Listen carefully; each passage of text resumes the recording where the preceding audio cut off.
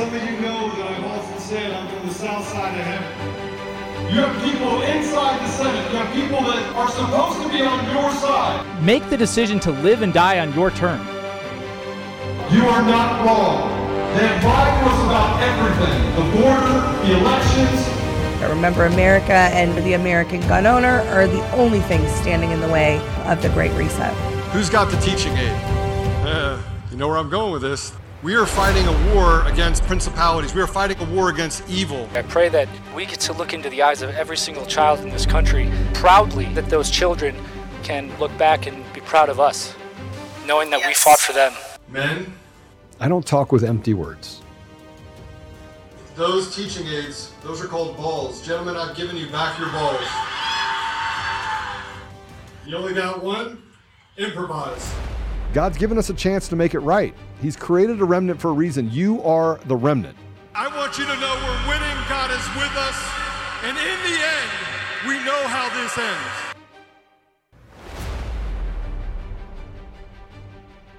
ends. Well, Oh, you go. welcome back to another episode of Conservative Daily Podcast. I'm your host, Joe Oltman, with... And I'm Ash Epp, and we're back with more on the Mesa County report yesterday. I wore my my Legal Votes Matter shirt today. You know, I had an epiphany. Ooh. And, you know, we see the convergence of the left and the right. And they keep telling us there's nothing to see here, nothing to see here. Yeah. And so I've taken a more patient approach. I've been actually going back and forth with George Brockler after I watched, because I was sick yesterday. I wasn't feeling well yesterday. Because I was told by my wife, by the way, don't eat the 2-week-old soup. So I ate the 2-week-old soup. You should always listen to your wife. Like, I have an iron stomach. 2-week-old soup is fine. I'll be good. Always listen to your wife. That goes for all of you out there. I don't know if that's the case, but I will tell you that in this case, it definitely was something I should have done. Yeah. So I want to say this, but this is what I said to George. I was like, listen, you can't have the person that's doing the investigation, setting things up, be the exact people that you're investigating. Yeah. It doesn't work. And you can't get your information from them either. You have to validate it from third-party sources. And he sends me something because I said, look, that there's some problems with it. I finally got a chance to walk through the entire Mesa County commissioners meeting, and there's some things that he got right. Sure. There's some things that he got right. Some things that we got wrong, but they weren't critical. But they used the time to say that those were the critical issues inside of the Mesa County report. And the other thing that I found really interesting is that there was 3 reports. Mm-hmm. And he said, look, I didn't investigate the second report or the first report. I didn't validate any of that information because it didn't allege election fraud. False. It did allege. It alleges crime. It alleges 29,000 election log files, and this is going to come up, I think, as we talk about this, because the District Attorney Rubenstein and investigator Struy really danced around the log files yesterday. They talked about, we know this because we can see it in the user log. We were never shown any logs, and the log files were deleted. So how did they get a hold of the log files if they were deleted? And they really danced around it. They didn't talk about it. So, and I think it's important that we take a deep breath, because it's easy to get really, really angry about what you're reading. Matter of fact, it's easy to get discouraged. Yeah. I mean, frankly, I get discouraged. I get discouraged when they write all these nice, beautiful articles about me. I mean, the Washington Post just ran another hit piece on me, followed up by our favorite person, Sean Beadle, the pedo teacher that was fired, that became a journalist, activist, Antifa person. But I think that, oh, by the way, I just wanted to show that to you. Trust in him. But I think that as we walk through this, and we got a bunch of clips to go through, and cuts to go through in this, that I want to be able to calmly explain to you what we're looking at. Mm-hmm. Because it's important for you to understand that he can be right. And I keep thinking to myself, maybe Dan is a guy that if you just sat down with him, and I told you, I was pretty upset over the fact that he didn't get an opportunity to interview, mm-hmm. Jeff O'Donnell, Walter, Sandy, Tina, and I understand the concept behind Tina. But there was a way to do qualified immunity, qualified to that report, that could have happened. There could have been some negotiation that happened. And I do believe that there should be, there still is an opportunity to get Dan to look at the details from the perspective of how the report was written, to give him a better perspective. I'm hoping that that's the case. I mean, I haven't heard what he said on George Brockler's show this morning. Oh, I have. And we're going to play some of it. Oh, boy. Here we go. I got cuts. So this, I will try to be calm. Yeah. I don't want to find common ground with communists. I think Well, that no, these I didn't say people common ground. Yeah. I think that these people are.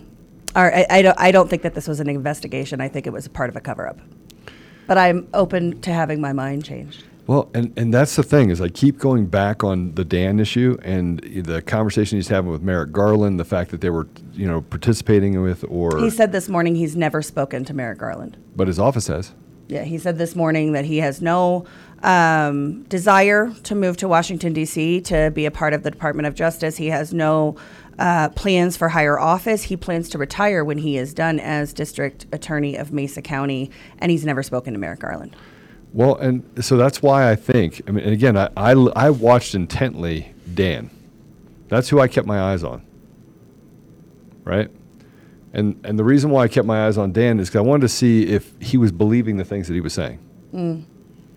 Like, was he believing it? Like, was he trying to, he kept referring back to in this that I wish that I would have had an opportunity to talk to Jeff. I wish that we would have had an opportunity to talk to Walter. This is the only conclusion we can come to based on the fact that we're only able to see it from this perspective. Yeah. So, I mean, I think there's an opportunity that if he is an honorable man, if he is retiring afterwards, if he doesn't want to get involved in Washington, if he wants to do things like retire, then I think there's an opportunity for us to step up and have a conversation with Dan and get to the bottom of it just from a technical standpoint. And he's not a technical person. Right. And even the guy sitting next to him is not a technical person. Not a technical person, and they did not bring in any independent cyber expertise for this investigation. The only technical expertise that weighed in was from Dominion. And that's concerning, because that's really what's happened now, is that we have a group of people that are being pushed into office by George Soros. Whew, sorry Not about a that. conspiracy theory, as we covered earlier in the week. Millions and millions and millions of dollars thrown into district attorney races, AG races, and Secretary of State races since at least 2010. But given that, and the fact that they're now changing the rules and trying to make it more difficult for anyone to look inside, they are literally hemming up an election system that allows them to steal with impunity anything that they want. I mean, they in essence will not need to have mules on the street anymore. The election system will be run through the computers. And in talking to a friend of mine this morning, I also said, I think we're headed towards a war. I think this is actually the embers are actually turning hot, and that there are a lot of people that have had enough, and they're identifying the people that they see as threats to our nation. It's gotten to the point where, I mean, normal people that I've never ever had a conversation with that are saying to me, Joe, should we be ready? Should we be ready for a war? Because that's, look at what's happening in our society. It's falling apart. It literally is falling apart. The food shortages and crisis coming. If you're not ready for that, you're behind. Go get ready today. And get ammo and guns. Somebody in the chat said, Joe, just tell Ash to please calm down if she gets out of control. We are having a Freaky Friday moment. Yeah. Well, it is. So I went to Alaska, calmed down, and I think that I'm at that place where very zen. I know the fight's coming. Yeah. I know the fight's coming. Yeah. And it's as in when you watch the movie and he takes the sand between his hands and he watches the sand fall. That's where I feel where we are right now. I feel like as a country that we are separating the wheat from the chaff. We are recognizing that the left and the right have converged. We recognize that the mainstream media is absolute garbage. And so it is up to you, by the way. It is up to you to share this show. I'll wait here. It is up to you to become an ambassador of truth. And people are trying to figure out what that means. What does it mean to be an ambassador of truth? It means to calmly talk to your neighbors and friends around you about things that you know systematically could not have happened unless it was orchestrated in order to take away our voice. It can't happen. You can't shut down the Keystone Pipeline and cancel leases and expect gas prices to go down. You can't raise the Fed and do things to screw up the financial system and hand out money with impunity all over the world and not expect for our dollar to be devalued. Yeah. You cannot expect the debt structures in this country to be created and favor those in positions of power and authority and giving money to major corporations while bleeding the American people and not face what we're having today, which is the largest transfer of wealth again from the middle class and the top 5% up to that top 0.1%. It's all done on purpose. The border being open.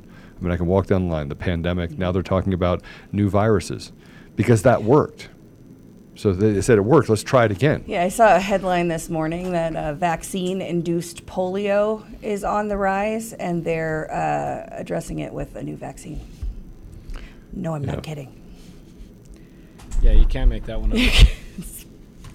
That's legitimately what they are saying. So you said that you were, disappointed, upset that O'Donnell didn't speak to Rubenstein. I see it a little bit different after speaking with Jeffrey O'Donnell, because I have spoken to him, and he was on the show yesterday. But he was hired by the Tina Peters legal campaign they commissioned this report, right? He and Walter Doherty, they were brought in. So in essence, they're witnesses for the defense of Tina Peters. They're right.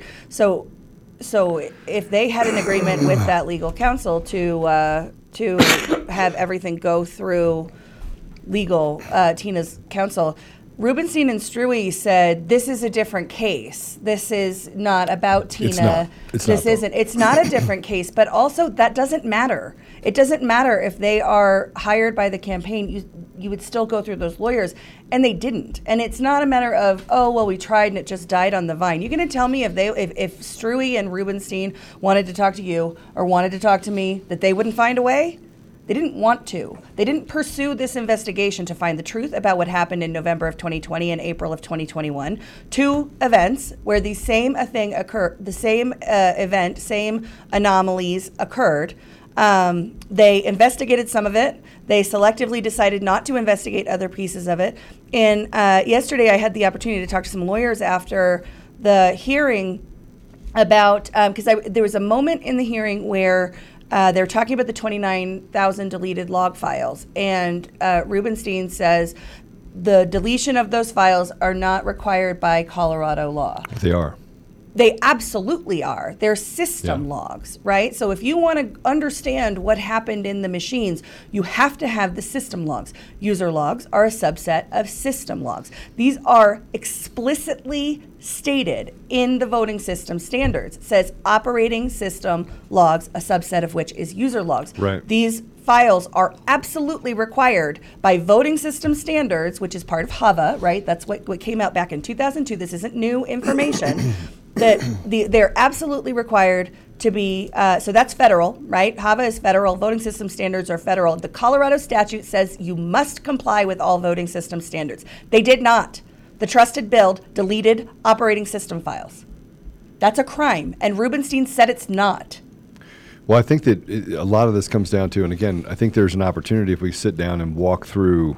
We have lawyers that sit there and walk through this with Rubenstein. I think you need to understand what those logs are. Again, not having technical expertise and why those logs would be important. Why wouldn't they bring in independent technical expertise? The report alleges that there is systemic or remote or some sort of technical. Why would you then bring in the people that you're supposed to be investigating to set up your test environment and to tell you what's going on? And the investigator, by his own admission, didn't even get through the full manuals, right? Didn't look at. So he's non-technical. I read the manuals. He's non-technical, and he didn't even pretend to understand what was going on by looking at the manuals. He just Dominion said, and so that we're all good. Dominion said that this is what happened and this is why it is, and that's good enough for me. Okay, so let's break this down a little bit. Number one, the logs. It wasn't just one log; it was multiple logs in multiple environments. And so you have logs. Everything that you do on your computer creates a log, and those log files you can set them to certain parameters. So I can set the log file so that it has 1 gigabyte, or you can set it to 2 megabyte, which will last about a couple hours. You have virus characteristics that have logs as well. You have a log file on commands. You have log files on startup and shutdown. You have everything creates a log file. But the thing that is in this report is that and this was in the second report too, that every one of the logs was either deleted manually or otherwise, or set to such a low standard that it would overwrite itself. Right. And if you were trying to commit a crime, that's what you would do. Matter of fact, if you remember back in the early 80s, there was a guy that skimmed pennies off of accounts, bank accounts, and ended up walking away with hundreds of millions of dollars. He would just skim pennies off of transactions, right? He did that, and the reason why it took so long to catch him is because he was able to manipulate the log files to show that he was never there. They're using that same technology today, and they're using that same mentality today in order to create an environment where you don't know what they're changing. You don't know what executable files are being pushed, and you don't even know how it could be pushed. And this is why it's so dangerous, because our election system is set up in disparate environments. Like right now, we're focused on Dominion voting systems. Like that's what we're focused on. But if you go upstream, our election systems have about a dozen different companies. A dozen. You have Seidel, Edison, Runbeck. You have ES&S, Dominion.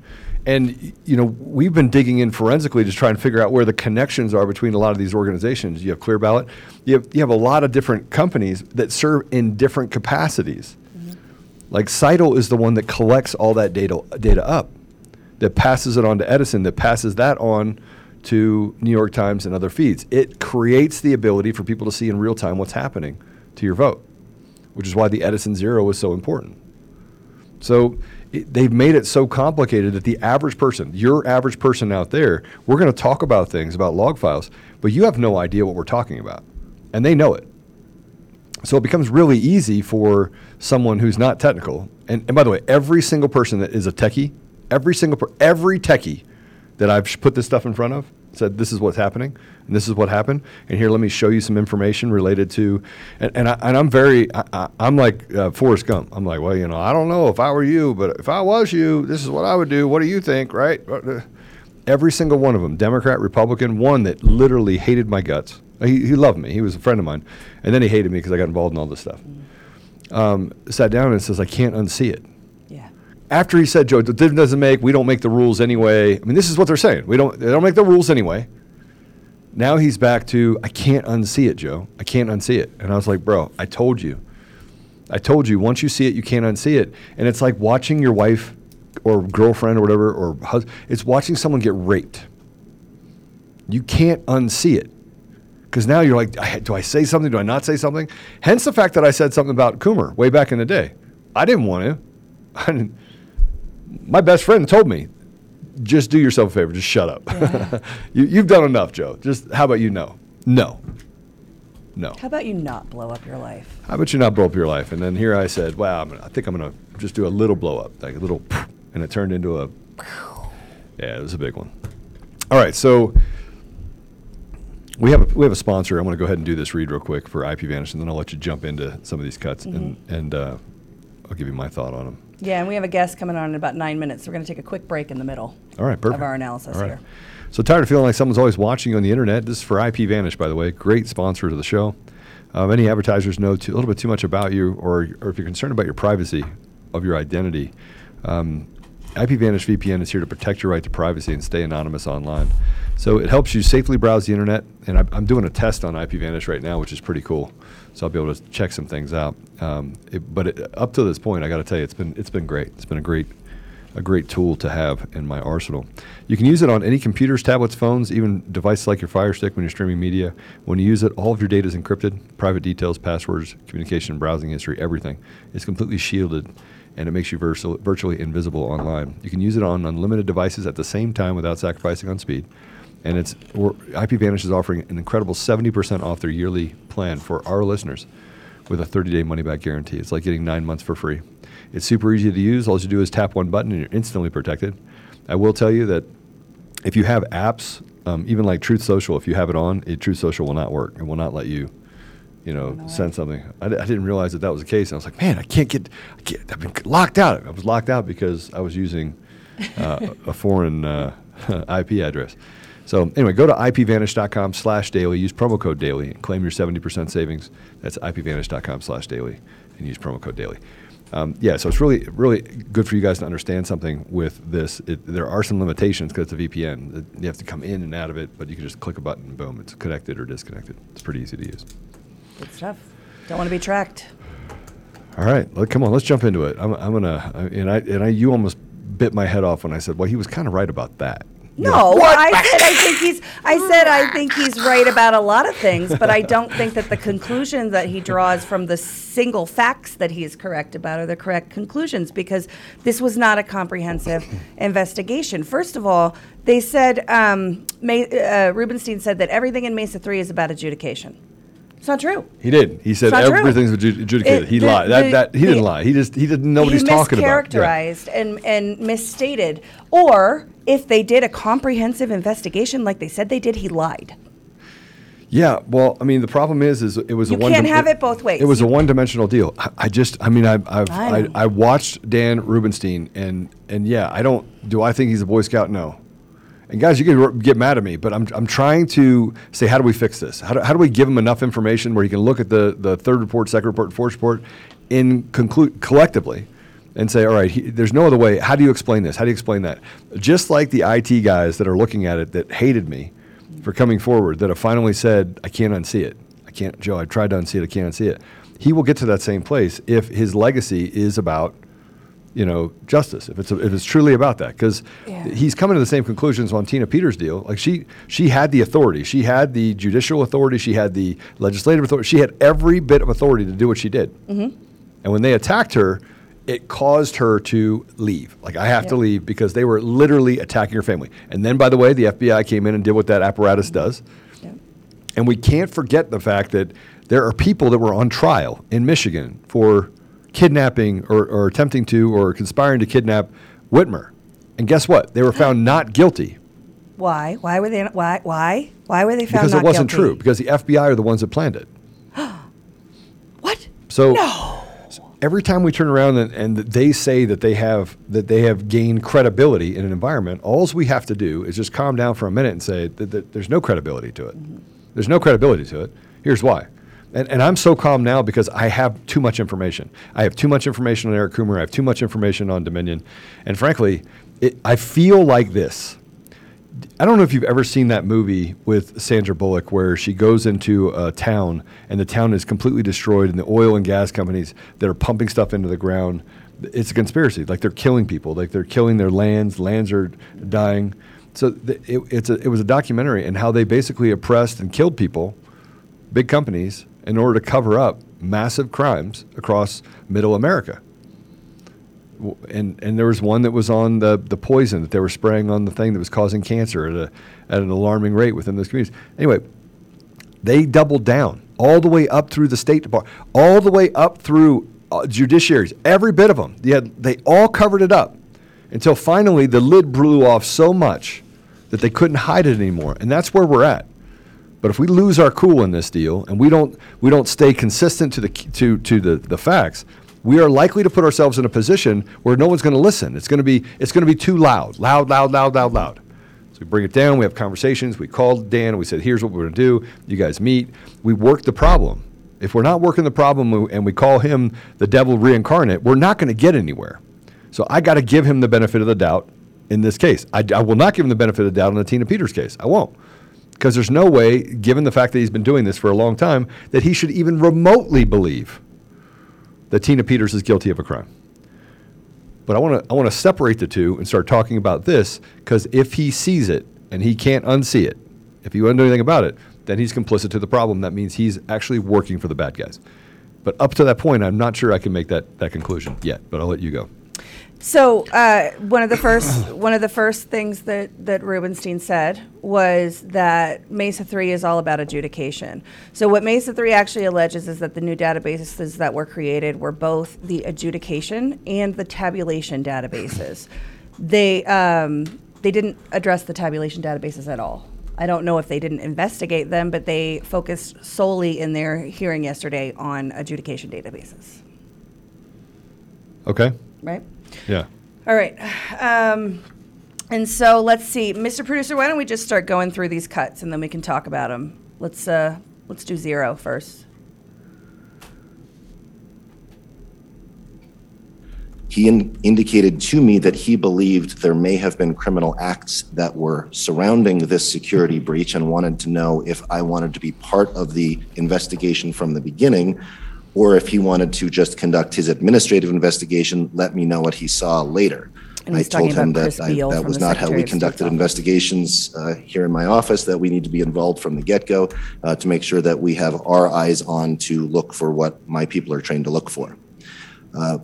Colorado Revised Statute 1-13-101 directs me to investigate election crimes under certain circumstances. It directs me, and only me, being me, the district attorney. There are other agencies that are authorized to investigate, but I am required to under certain circumstances. This did not meet those circumstances, but because of that statute, I have.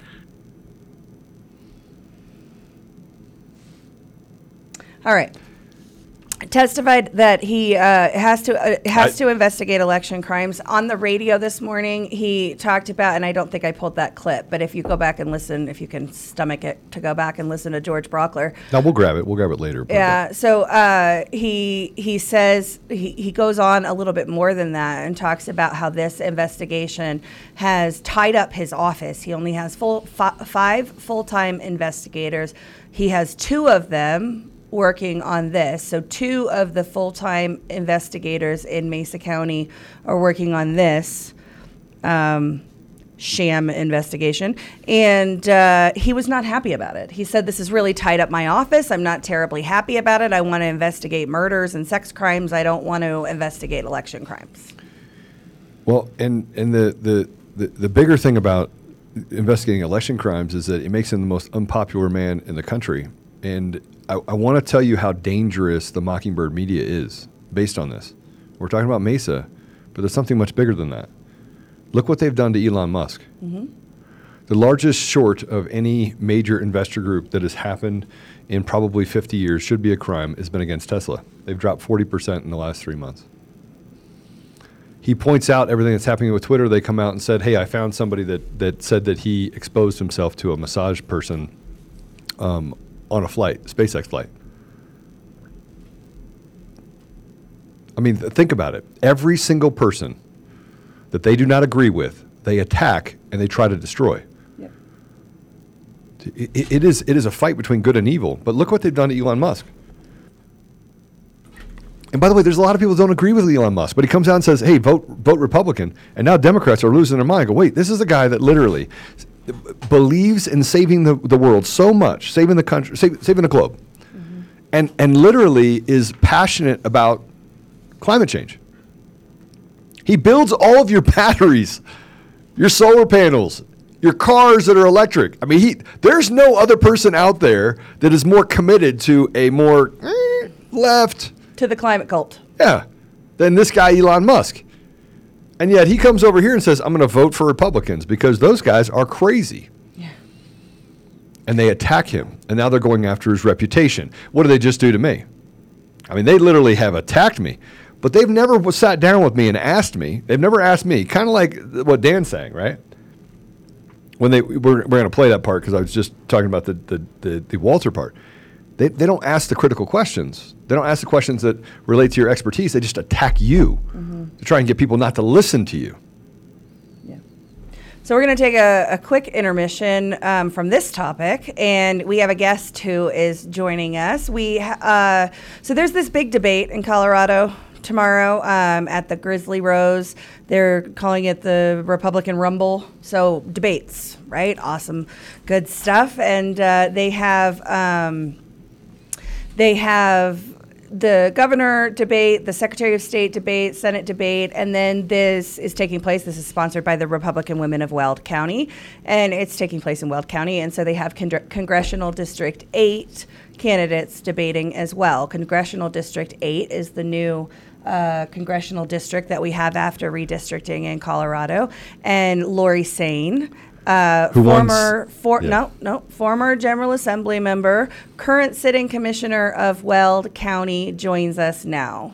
Welcome, Welcome, Commissioner. How are you? Welcome to the show. Doing very well yourself.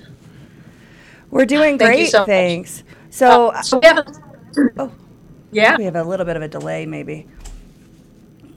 So, Lori, go ahead and set up for us. Yeah, we can. It's a little choppy, but we're gonna work right through it. So, set up for us. What can we expect to see you debate tomorrow for CD8? Well, first of all, we haven't flagpole annexed the New Jersey Road. It is still in Adams County, but you won't see me tomorrow. I actually had a couple of members of two of the sponsoring women's groups, one in Adams County and one in Greeley, who invited me to the event. And honestly, I thought that invite was still open because they had asked me to come. And clearly that does not seem to be the case. So I will not be on Saturday. So we're having some real bad audio issues. Can we try to bring you back in by phone? Producer Apollo will shoot you a number to dial into, and we'll pull you back in that way. That way, hopefully, we'll be able to hear you better. Thank you. Sounds good. So I'll just give the tee up there. And we'll give. I was trying to give you a spoiler in the middle of that. Yeah, well, we are. So there's this debate, as I said, tomorrow. CD8 candidates are debating. The Republican Women of Weld have disallowed Commissioner Sain from debating, and so they said, and I called them for comment, and they said it was that she did not meet the deadlines. She did not make the deadlines required to respond, and everybody else made the deadlines and they voted, and it's unfair for her to be able to participate. So I think we have her back. Let's pull her back in. Are you there? I'm here. Can you hear me now? That's okay, way better. That's way better. Way better. All right. Okay, so we have, and Mr. Producer, if you could put up B1, please. We have your this email that was sent that talks about why they've made the decision not to have you in the debate. As I mentioned, I don't know if you heard me. I mentioned just a second ago, I called them for comment, and I was told that you didn't meet the deadline, and that's why. You're not able to debate. But let me just read a little bit from this email. I'm going to start. We regret to inform you that after talking with the other CD8 candidates and having a Republican Women of Weld officers meeting last night, it is unanimous not to allow Lori Sain to participate in our event. This is a very unfortunate situation that we have been put in by Miss Sain herself. The decision was based on the following facts. They said that there was an April 5th deadline to confirm, and you didn't meet that deadline, that you are only wanting to get in on this now 3 to 4 days prior to the event, and that is unacceptable. That there was a forum in March that you didn't participate in, and so they don't want to have you in this one, I guess. And then the candidates were notified, multiple times, and you didn't. So they're saying you didn't meet the deadlines, and you have a bad track record with their events. So they've voted, and you're not allowed. Am I missing anything? Oh, well, I'm not sure where the last forum comes in, but for this one, they had this deadline very soon, right after assembly. I looked for the email for that. It doesn't mean it wasn't sent out, but I figured once the deadline was over, it was clear I wasn't able to attend. But in the meantime, the last several weeks, especially the last 2 weeks, I've gotten requests to be there by folks in the Adams County Women's Republican Women's group, as well as Greeley Republican Women. I was asked if I could attend, so I made the assumption that the invite was still open. It does not appear that it is. And I know there's a lot of folks who have bought tickets that would really like to see me there as well. So that's really the nutshell there. I mean, if folks would like me to attend, if they would like to honor those requests from both ticket holders and from some of these groups, that would be great, and I would love to attend. But it seems like that the vote was taken along with CD8 candidates not to allow me to debate. Which is, go ahead. That's mind blowing to me. But well, go ahead. and you, Laura, you were at the assembly, and the assembly voted on you accepting the nomination. Can you tell me what percentage of the vote you got at the assembly? I believe it's 72.5%. So you got 72.5% of the delegate vote. Delegate vote. And you have another person that actually petitioned on the ballot that you're going to be going up against in the primaries? Well, the other candidates who vetoed me on this event, they all went the petition route. Okay. Yeah. And who are those people? Let's see. We've got three folks. One is, I believe, Barb Kirkmeyer, one's Jan Coleman, and the other one's Tyler Alcorn. And they all petitioned on. Okay, but you actually got the vote of the assembly of the people. 72.5% of it. So this is what really bothers me about this, and this is what I was going to say when I almost interrupted you, but graciously allowed you to answer first. This is what bothers me. The Republican women of Weld and the candidates that also voted have made this about themselves. They've made this about the Republican Party, about more decorum, which we love to hear about decorum from the Republican Party, and about, arbitrary rules and deadlines. The people, the Republican delegates, people who not just identify as Republican, but care enough about that party to participate in all of the caucuses and assemblies and become delegates to be able to vote on which candidates get on the ballot, voted 72.5% for Lori Sain. So I would think that the delegates who are CD8 delegates, right? These are people who are this race is very important to them. I would think that they would want to hear the debate with all of the candidates. And I don't understand allowing your opponents to vote on whether or not you're going to be allowed to debate. That's asinine, in my opinion. But this is more that we see from the Republican Party establishment leadership at the county level and the state level of making it about themselves and making it about the party and not the people. The debates are about the people. Elections are about the people. This goes back to election audits, right? When after the 2020 election, well, the candidate didn't want an audit. I don't care. I don't care if the candidate wants an audit or not. I don't care if the candidate is fine with the result. It's not about them. It is about the people. Elections are about the will of the people. And this, to me, especially considering that you are the front runner and you know top of the ticket, 72.5% of CD8 delegates voted for you, and that makes you a threat. And now it seems to me that the organizers of this event and the Republican Party more broadly are picking winners and losers again. Well, interesting enough, I remember a lot of those same people voting to change the rules at the caucus assembly to allow candidates to come in at the last minute to join the caucus because they were supposed to have RSVP'd to the state chair and the county chair, I believe, might be wrong on this, might be 30 days in advance. So some of these candidates came in that same day to run, and those rules were changed. So it's,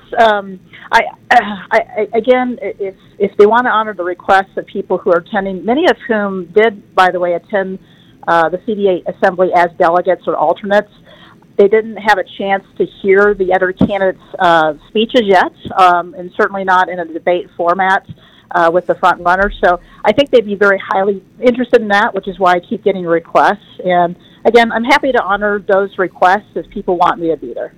And this is a live stream debate. This debate is, being pushed in all the channels and platforms. Apollo and I will be there tomorrow to cover it and watch the circus unfold. But the idea that because of this, I was listening to George Brockler on the radio this morning. He said, I don't think that there's any other event like this that's happening before the primary. I don't know of one. And so the fact that they would have this massive debate, but not allow you to participate, most people don't know the nuance, right? They don't know that you didn't meet the deadline. They're going to look at this and think that those three candidates are the candidates for CD8, right? That's the message that's going to get across to the people. So again, is the debate, is this Republican Rumble, is it about Republicans? Is it about the voters? Is it about the people? Or is it about who the women of Weld County or and whomever else is putting on this event? Is it about their will? Is it about their their being able to shape the scenario and the frame the issue of the CD8 race? I'll give you the last word, Ms. Sain. Oh, no, and I was just going to say that again. I think it would be a popular move to honor those requests and allow me to debate. But again, when you receive an ask from, especially a women's group that I actually am a member of, which is the Greeley Republican Women, they would like to see me there. That's what they said. I again thought that would be an open invite to come. It appears that that is not the case. So if they can honor that request, that would be fantastic, and I'll be there. Wonderful. Well, we hope to see you there. We hope to see you debating. Everybody up in Weld County and anyone who wants to see the full slate of candidates, including the front-runner debate for CD8 tomorrow, give them a call. Call them up and tell them that they should set aside their arbitrary rules and allow all the candidates to debate. Thank you so much for being with us today, Commissioner. Thank you. Thank you.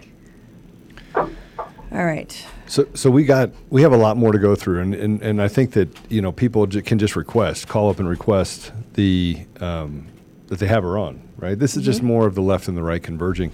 I want to tell you that I've been more at peace with where we are right now with all the things that are coming out.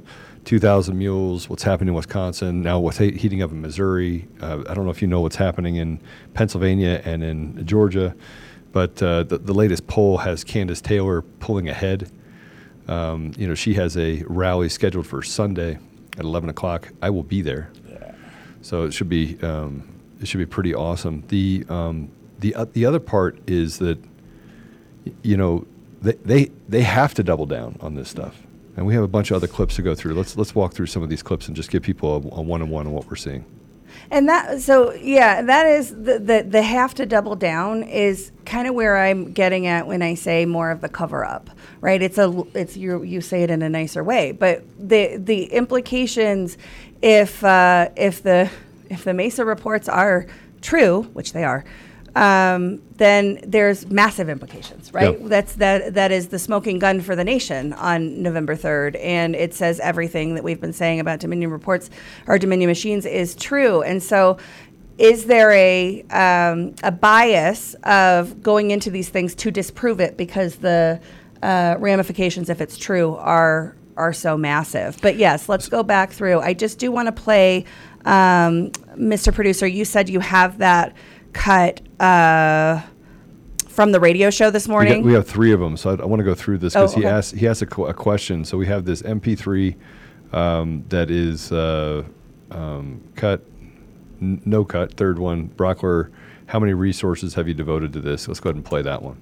What resources did you dedicate to investigating this? So I have 5 DA investigators for my office. We're a smaller office. I think we're, probably somewhere around the middle size within the state, but I only have 5 DA investigators. I have 2 of the 5 devoted to this ever since the initial reports of investigating, the grand jury investigation. 2 of my 5 investigators are devoted exclusively to this, which is a really big drain on our office, and not something I'm terribly happy about, but it's important to this community, and it's something that everybody has great interest in, and I think it's going to sway and impact elections, as obviously you agree, because you're focusing a lot of your time on this issue. It's a big deal.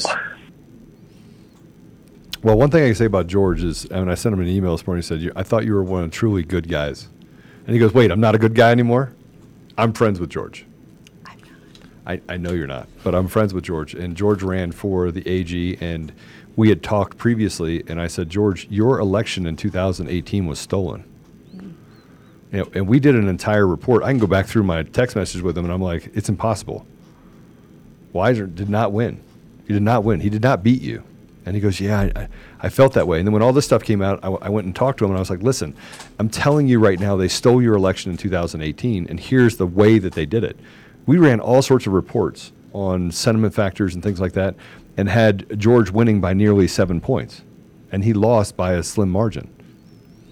And that has a lot more to do with, I mean, that was just basic math that we did. But, you know, George, I think, is just trying to make sense of it all.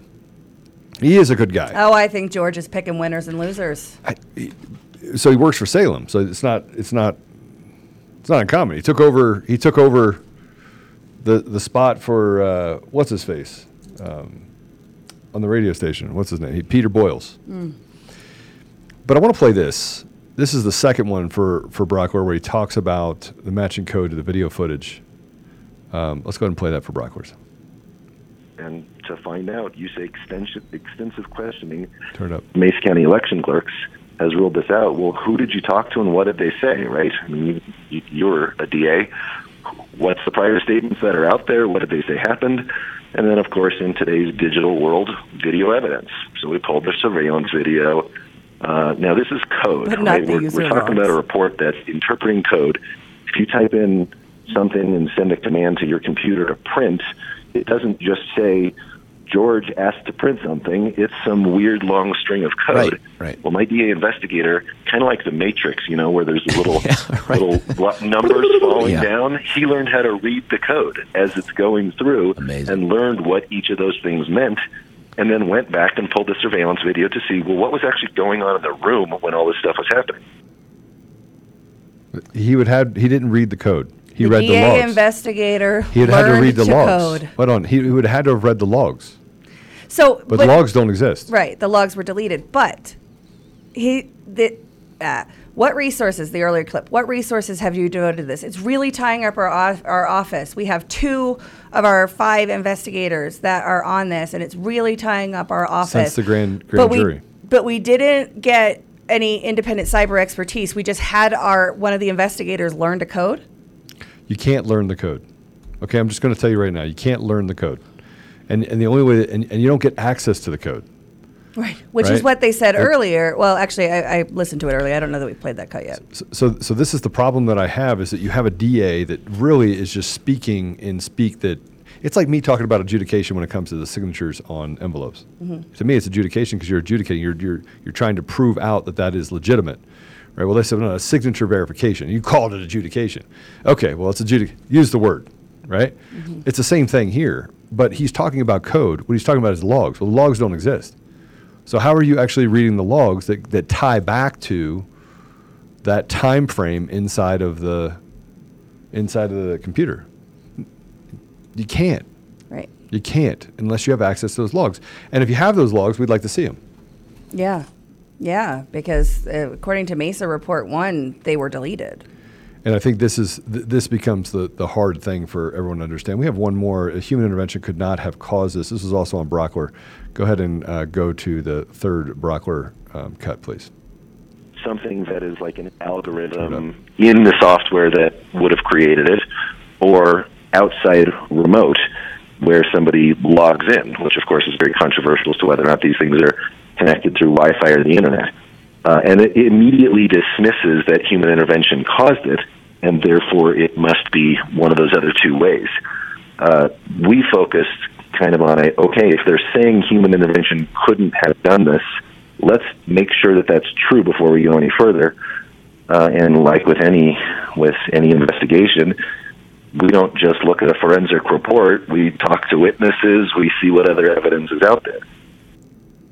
Well, what witnesses did they talk to? Because they said they didn't have any access to any witnesses. No, they talked to all of the people in the room. So all of those people that were on the video, except for Sandy Brown, the one who they're scapegoating as the person who made the exact same error twice and didn't tell anybody.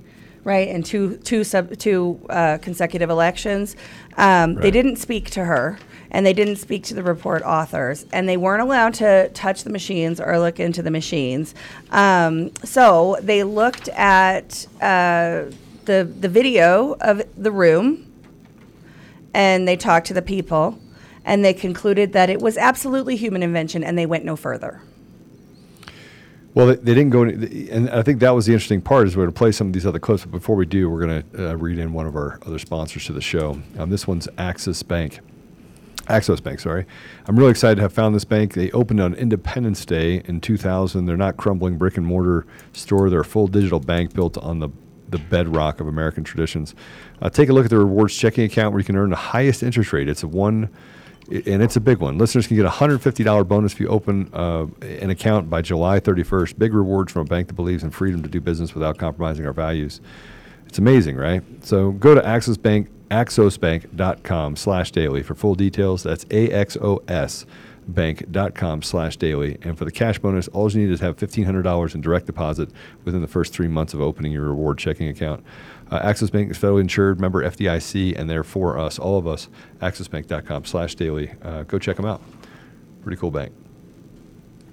So let's get into some of these other ones that we have. Some of the cuts from there. From the hearing. From the hearing, and you can go back and watch the hearing too. I think you should. It's 2 hours, and if you want to, the first half is Sean Smith. By the way, Lieutenant Colonel in the Full Colonel in the military. Was a cyber engineer, cyber expert in the military, and literally has been kind of the one to say, hey, look, I've served my country for over 20 years. Why is it that you're trying to tell me that what I'm doing is somewhere I'm an election denier? I'm not an election denier. This is what I did for a living. Like, I did this in the military for a living. But you're not an elections expert. But he's a code expert. He's not an elections expert. There's not, when it comes to system architecture, if you were to put something in front of me, I'd be able to tell you, it doesn't matter what you're trying to do, right? I'm going to look at user journey information, whether or not it has friction, if it doesn't have friction or does have friction, whether or not that process can complete itself. I'm going to look at different aspects of that system, and that's what Sean Smith did. And then you have Jeff O'Donnell on there who just kind of runs through, and this guy's done amazing stuff, as has Walter, all over the country for big corporations. This is not little guys, but big guys, and yet they walk over them as if they're dead bodies, stepping on their faces as they do, and discrediting them and telling them that they're bad people. Yeah, the experts are wrong because they're not elections experts, but the investigator, the lawyer investigator that just learned to read the code, he's right. And that's why I get to how dangerous the Mockingbird media is. Mm-hmm. That's you, George. Let's go to cut A10 if we can. This is where everything is adjudicated. This is totally not true. Go ahead. There's a guidebook. There's clear sets of rules of how you decide voter intent.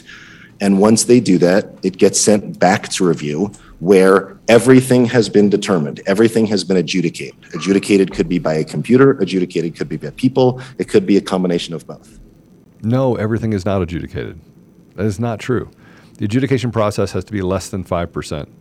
They've said it's less than 5%. Yet across the country, that rate crept up to nearly 40, 50, 60%. Pretty crazy stuff. And in Mesa County, it was hovering around 10% of ballots that went to adjudication. They used to say anything over 2% is anomalous and a massive red flag. They don't say that anymore because we don't tell the truth about elections anymore. So we have some more cuts that were great cuts that you put. A9. Let's play this. This is unbelievable. And there was efforts to set that up. There were a couple phone calls, I think 2 or 3 ultimately phone calls. Those are all recorded, by the way. All of the interviews are recorded. Everything is. These interviews are recorded, and the entire investigation file will ultimately become public record and open to the public. But ultimately, Investigator Struy tried to get Jeffrey O'Donnell to talk to him, and we received an email from him. So the email is up on the screen here, as you can see down at the bottom. It says, Mr. Struy, thank you for your interest in my forensic report of the Mesa County election database. It's my sincere hope that your department uses documented findings to get to the bottom of the manipulation which occurred. during both the 2020 and 2021 elections held in Mesa County. However, I must ask that you please forward all additional questions about the report to Tina Peters' counsel. For those who don't know, in attorney speak, when an attorney is told, don't talk to me, talk to the lawyer, we are ethically precluded from ever contacting them again unless they contact us. Mr. Struy, Investigator Struy replied, thanks for replying. I have questions about the report that Walter Doherty indicated. Only you would be able to answer. I have indeed reached out to Ms. Peters' counsel regarding her availability for an interview on the matter. In bold, please understand this is in regard to my investigation into allegations in your report. This is separate and unrelated to the investigation into the actions of Ms. Peters or anyone else in regard to accessing Mesa County voting equipment. You, Walter, Ms. Peters, and others I'm attempting to speak with are witnesses to matters detailed in your report. That is my only reason for contacting you. I'd really like to speak with you. Please call when convenient. Thanks. We have never heard from him again. He clearly indicated to go through counsel, and we cannot do anything. We have to wait for him to get to us. So they're So saying this is they why I got couldn't. mad, by the way. They couldn't go through counsel, is what they're saying. I don't think that that's true. I don't think it's true because Tina Peters' legal team are the ones who commissioned the report. He is a witness for the defense. Asking them to contact him and arrange the interview through the lawyers who commissioned the report doesn't seem like something that's crazy or out there. Again, I'm not a lawyer, but I don't understand why that precludes you from reaching out to Tina Peters' legal team and saying, hey, we'd like to interview the authors of this report. They never did that. They just said, this is a different case. This doesn't have anything to do with Tina Peters. Yes, it does. Her legal team commissioned the report. So saying that they couldn't contact him through her legal team because it's a different case I have no words. Well, and I think that's why we want to get to the bottom of it, right? We want to get to the bottom of it. We want to give Dan the opportunity to make it right. I do know that somebody said in the comments that Jeff is actively working on a response to the hearing. Mm-hmm. You know, I'm going to have a conversation with Jeff too, and just say, listen, at some point, everyone's got to lay down their swords for a minute and get to validating whether or not Dan is on or off the side of the American people, whether or not he cares or doesn't care that the voice of the American people was stolen, whether or not the system was compromised. You know, if Dominion and ES&S would have come out the front door and said, yeah, we probably have some issues. If they would have come out and talked about this, then it wouldn't have been a color revolution. Mm. If they would have done the right thing and said, all right, I'm curious. If the media would have said that they're curious, but they didn't. They parroted the same thing over and over and over again. So and by the way, it's not just me. It's not just Jeff. It's not just Mike Lindell. It's not those aren't the only people that they're doing this to. It's anyone and everyone that does not agree with their warped ideology. Elon Musk. It's you're okay with them until you go against the narrative, and then you're public enemy number one. You know what they didn't talk about in the hearing? So they spent a lot of time about, there was an issue, and then Sandy Brown and the person they called Seeley, right? They had to go in and fix things, right? They never talked about what the issue was. They talked about what the people did in response to the issue. And as Jeff O'Donnell said on the show yesterday, that's not that wasn't the premise. The premise is what was the issue that happened prior to everything that they showed us and then explained away as time drift, right? That what was it that caused that issue? What was it that caused all of these ballots to move into adjudication? And just for the audience, so adjudication is a software function. This is Sean Smith sent me this morning. Adjudication is a software function that the election officials think they control. Without control over the system BIOS, election officials aren't in control of anything in the system. So even with those election officials sitting at the machine and determining voter intent as a part of that adjudication process, we have no idea what happens in the system back end. We don't know what's going on, and neither does Struy, and neither does Rubenstein, because they didn't look. Well, and I think this just gets down to not understanding system architecture. And, one of our commenters in the deal said that she sat down and asked the simple question to the investigator. Mm-hmm. did you interview any IT experts in this investigation? And his response was no. No, not other than the Dominion people, no. So they used Dominion people in order to create a response. In an investigation where they should have been investigating Dominion, they decided to involve Dominion. So that's like, so it's, I go out and make an allegation that, I'm trying not to say something that's going to get me in trouble now, but, oh, screw it. We'll do it. So I go out and say, my husband has been beating me. And the police, then they go and they talk to my husband. And they're like, have you been beating her? And they're like, no. She said you're not beating her. He said he doesn't beat you. So, that's good enough for us. So let's play this cut A7. This is a cut of adjudicated twice. Appears not to affect the election. Let's go and play A7. And I should say it's not unusual for batches when they get sent over to have to get rejected and deleted and sort of get sent over clean and refreshed. How does Rubenstein know what's ultimately, usual? They were able to finish out this work session. There was some reject and deletes that occurred the next day and several days later, but they were able to adjudicate all of the ballots.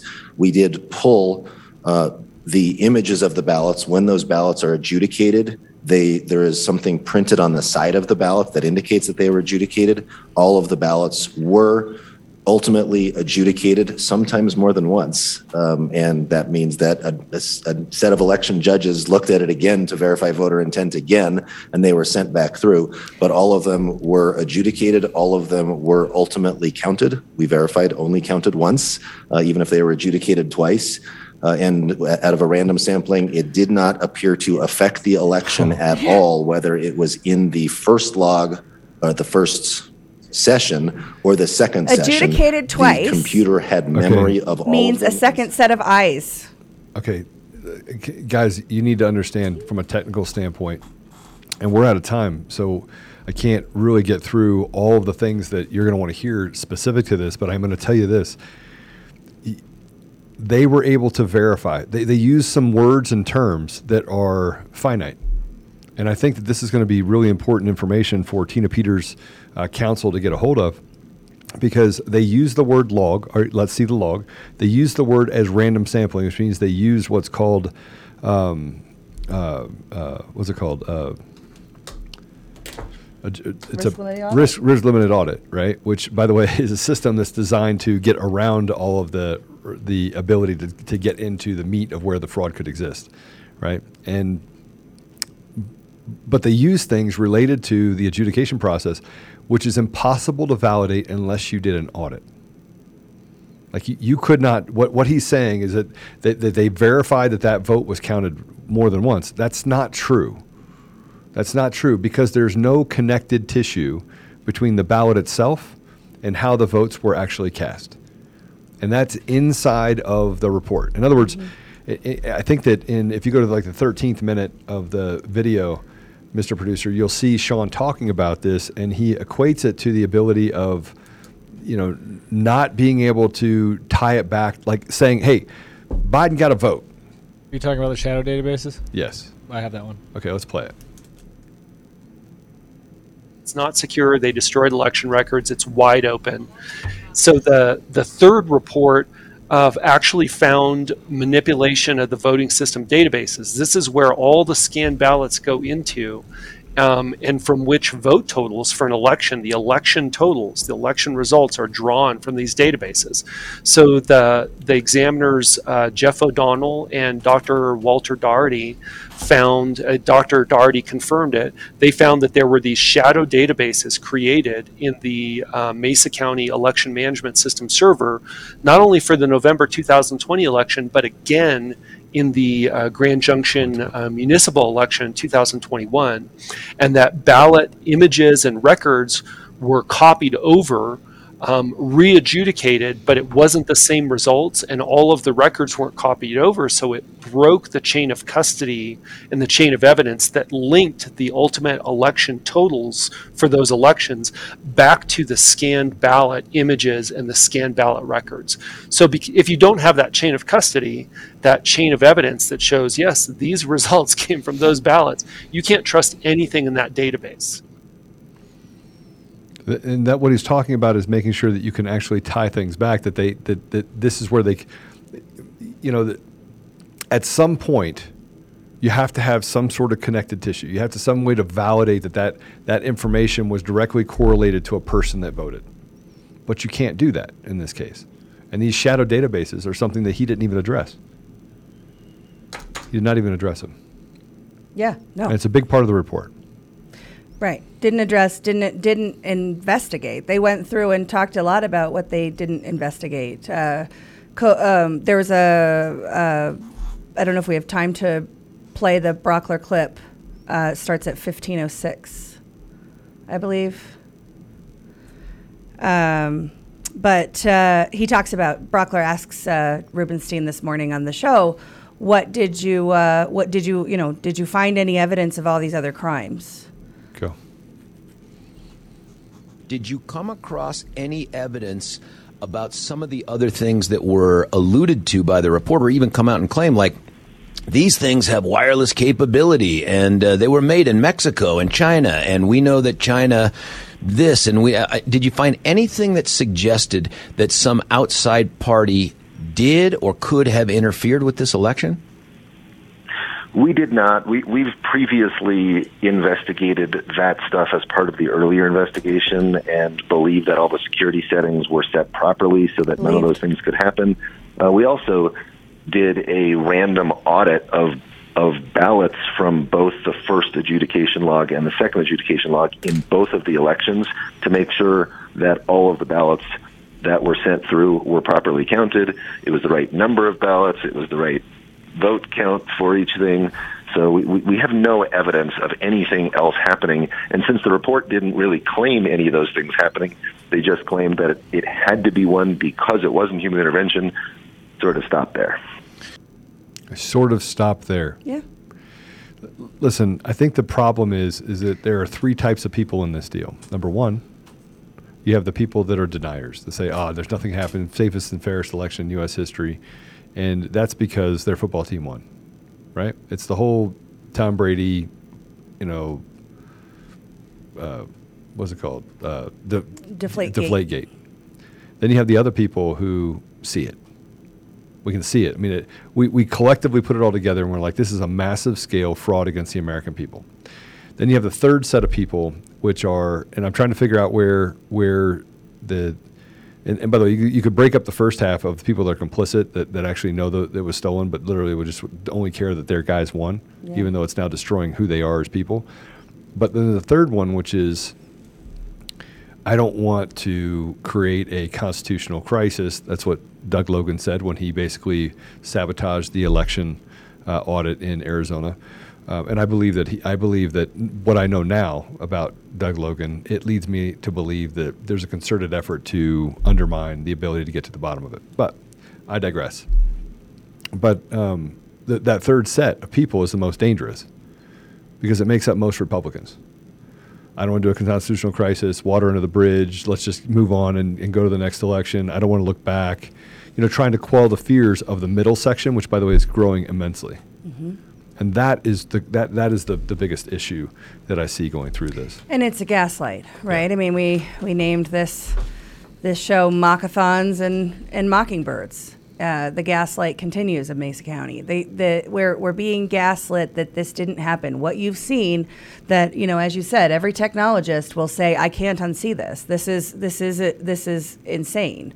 Right? You look at the system settings to overwrite content that is required by law to be preserved. Whether or not DA Rubenstein wants to investigate that crime that was alleged in Mesa 1, and they have confirmed, right? They've said, oh yeah, those files were deleted, but they weren't required to be retained. They weren't required to be preserved. That's false.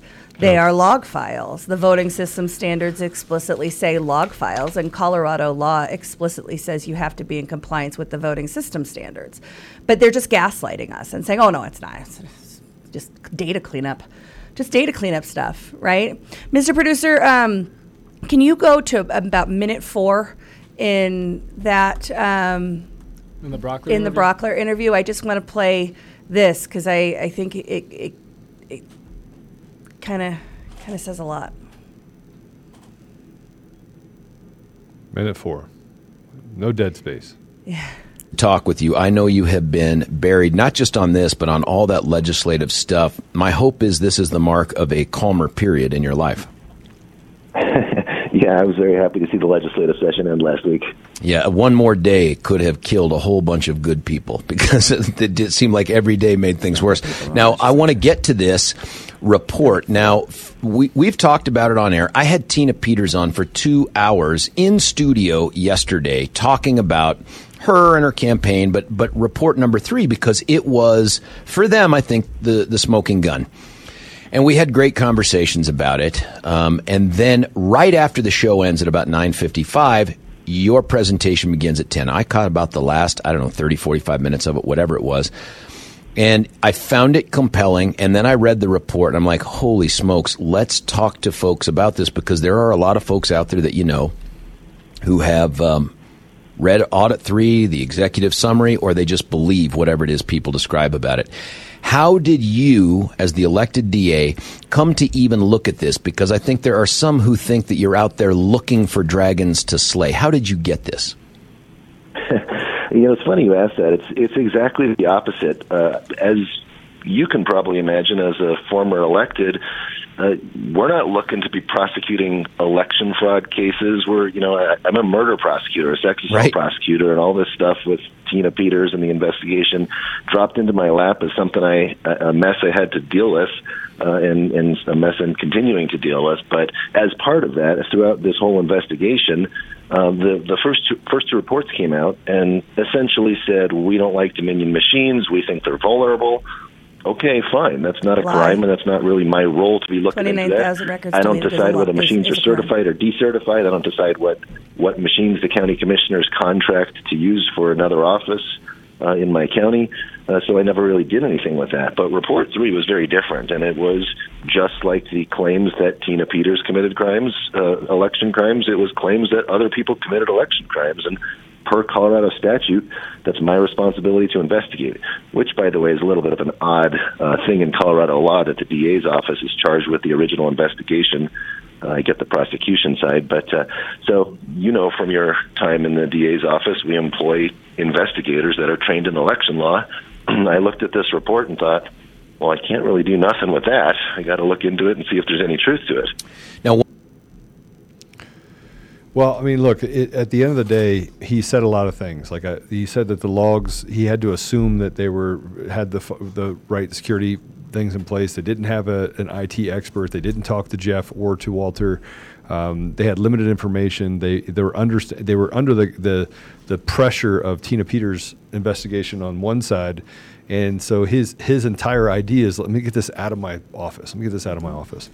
And effectively they did that. And that's a motivation. Now we have to combat that. We have to be able to combat this, I think, and come at it at a different perspective of, all right, let's show him truth. So there's a lot of information we're going to be putting in front of Dan Rubenstein, and frankly, I'm hoping that he listens. If he doesn't, this will be a different show in 2 weeks, given the fact that he basically walked over dead bodies in order to push this report out.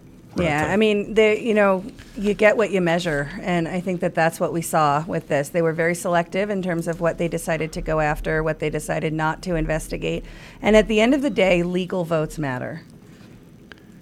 Yeah. Well, we're out of time. Yeah, we're going to do more on this later. We're definitely going to have Jeff back on with Sean. We're going to dissect it from their perspective as well, maybe get Walter on, and just start talking to people about what it is that was in the report that came out from Dan's office. So that's it. I'm gonna quickly say a prayer. I've got to go to a event today where I'm gonna talk about kids that are in disadvantaged environments. So pretty excited about that. So Father God, thank you for the opportunity we have to have this show. Thank you for, I'll just say it, thank you for quieting my spirit and giving me the confidence to recognize that your will be done. Father, thank you for Ash and her commitment to speaking truth. And thank you for the other people that have given to this fight just to uncover all of the election fraud and other things. There's other issues that we face as a country, and I just thank you for those tireless warriors that stand up for the American ideology, for the American spirit. Father, please bless us as we go about our day, that we do so honoring you. Please be with those people who are sick, that they may be healed. But also, Father, just give peace to the people in our society, and help us that we may enter the battle of fighting against this evil and push it back to the place where it is no longer a part of our daily lives. Father, we are eternally grateful for what you've given us in this country, and we just ask that you give us the strength, the fortitude, the courage to stand up and fight against those that would try to destroy opportunity for kids in the future, and frankly to kill the millions, if not billions, of people with some of these evil ideologies and schemes that they've been perpetrating upon the people globally. Father, please bless those that are in need. Right now, it's the economy and economic indicators are affecting the poorest, most vulnerable among us, and I would just ask you to multiply the fish and the bread, metaphorically, that they can be fed and that they could have peace. Please help them and protect them in their communities where there's violence and chaos, and just help quell that chaos and quell that evil, that it may not have, that they may have a protective shield around them and their children. Father, please help us to restore to some semblance of order, and help us to get to a place where we can hold people accountable. Father, I would ask you that you sit over and protect Durham in this investigation of bringing accountability. And Father, I would ask you to bless our leaders, that they may do the right thing and stand ethically, regardless of what someone might have against them, that they may stand up with courage. I say all these things in Jesus' name. Amen. Amen. All right. Listen, we will see you tonight at 4:00. Lots of things to go over. It should be a powerful 4:00 today. If I get these two guests to come on tonight, we'll see how that goes. But if you want to watch us live, you can go to Rumble. Actually, go to Frank's Speech. Yeah. Go to conservative-daily.com, Rumble, D-Live, Clout Cub, and obviously Frank's Speech. Support Mike Lindell. And if you want to, when you're over at MyPillow, buying your pillows, you can use code CD21. Always feels better. Always feels better. Slippers fit better. The blankets are softer. The sheets. Smash CD21. Smash the Rumble button on the way out too, if you would. And then if you want to listen to us on the audio version, you can go to Apple Podcasts, Google Podcasts, Spotify, Pandora, iHeartRadio, TuneIn, Podbean, and Audible. Go over there, give us a 5-star review. We have a troll farm. I've been working with Apple to stop the shadow banning that's happening, and we've been able to identify 3 IP addresses that are all using VPNs in order to create fake reviews. So we're working with the legal team over at Apple. We'll solve a little bit of that as well. And we went after that one journalist, so now we're just going to keep going after others, I guess. We can text FREEDOM to 89517 if you need a reminder when we go live, and subscribe to our newsletter below and to get our daily facts blast. And become a member over at Conservative Daily. Go to conservative-daily.com. For as little as $10, you can join the fight with us, and then you can move on up. We will have different content that you'll be able to participate in as well, and access to some different shows and different events as a member of Conservative Daily. If you want to follow us, you can follow us at Joe Oltman, at Ash in America, and at Conservative Daily across the board, whether you're on Telegram, True Social, or others. And I have an account on a lot of different social accounts. I don't always post the same thing on every one of them because, frankly, I hate social media, but it's a necessary evil. So that's it for this episode of Conservative Daily Podcast. I just want to tell you guys that I love you. Thank you for thank you for the support, and thank you for speaking truth. Get in the gap. God bless you all.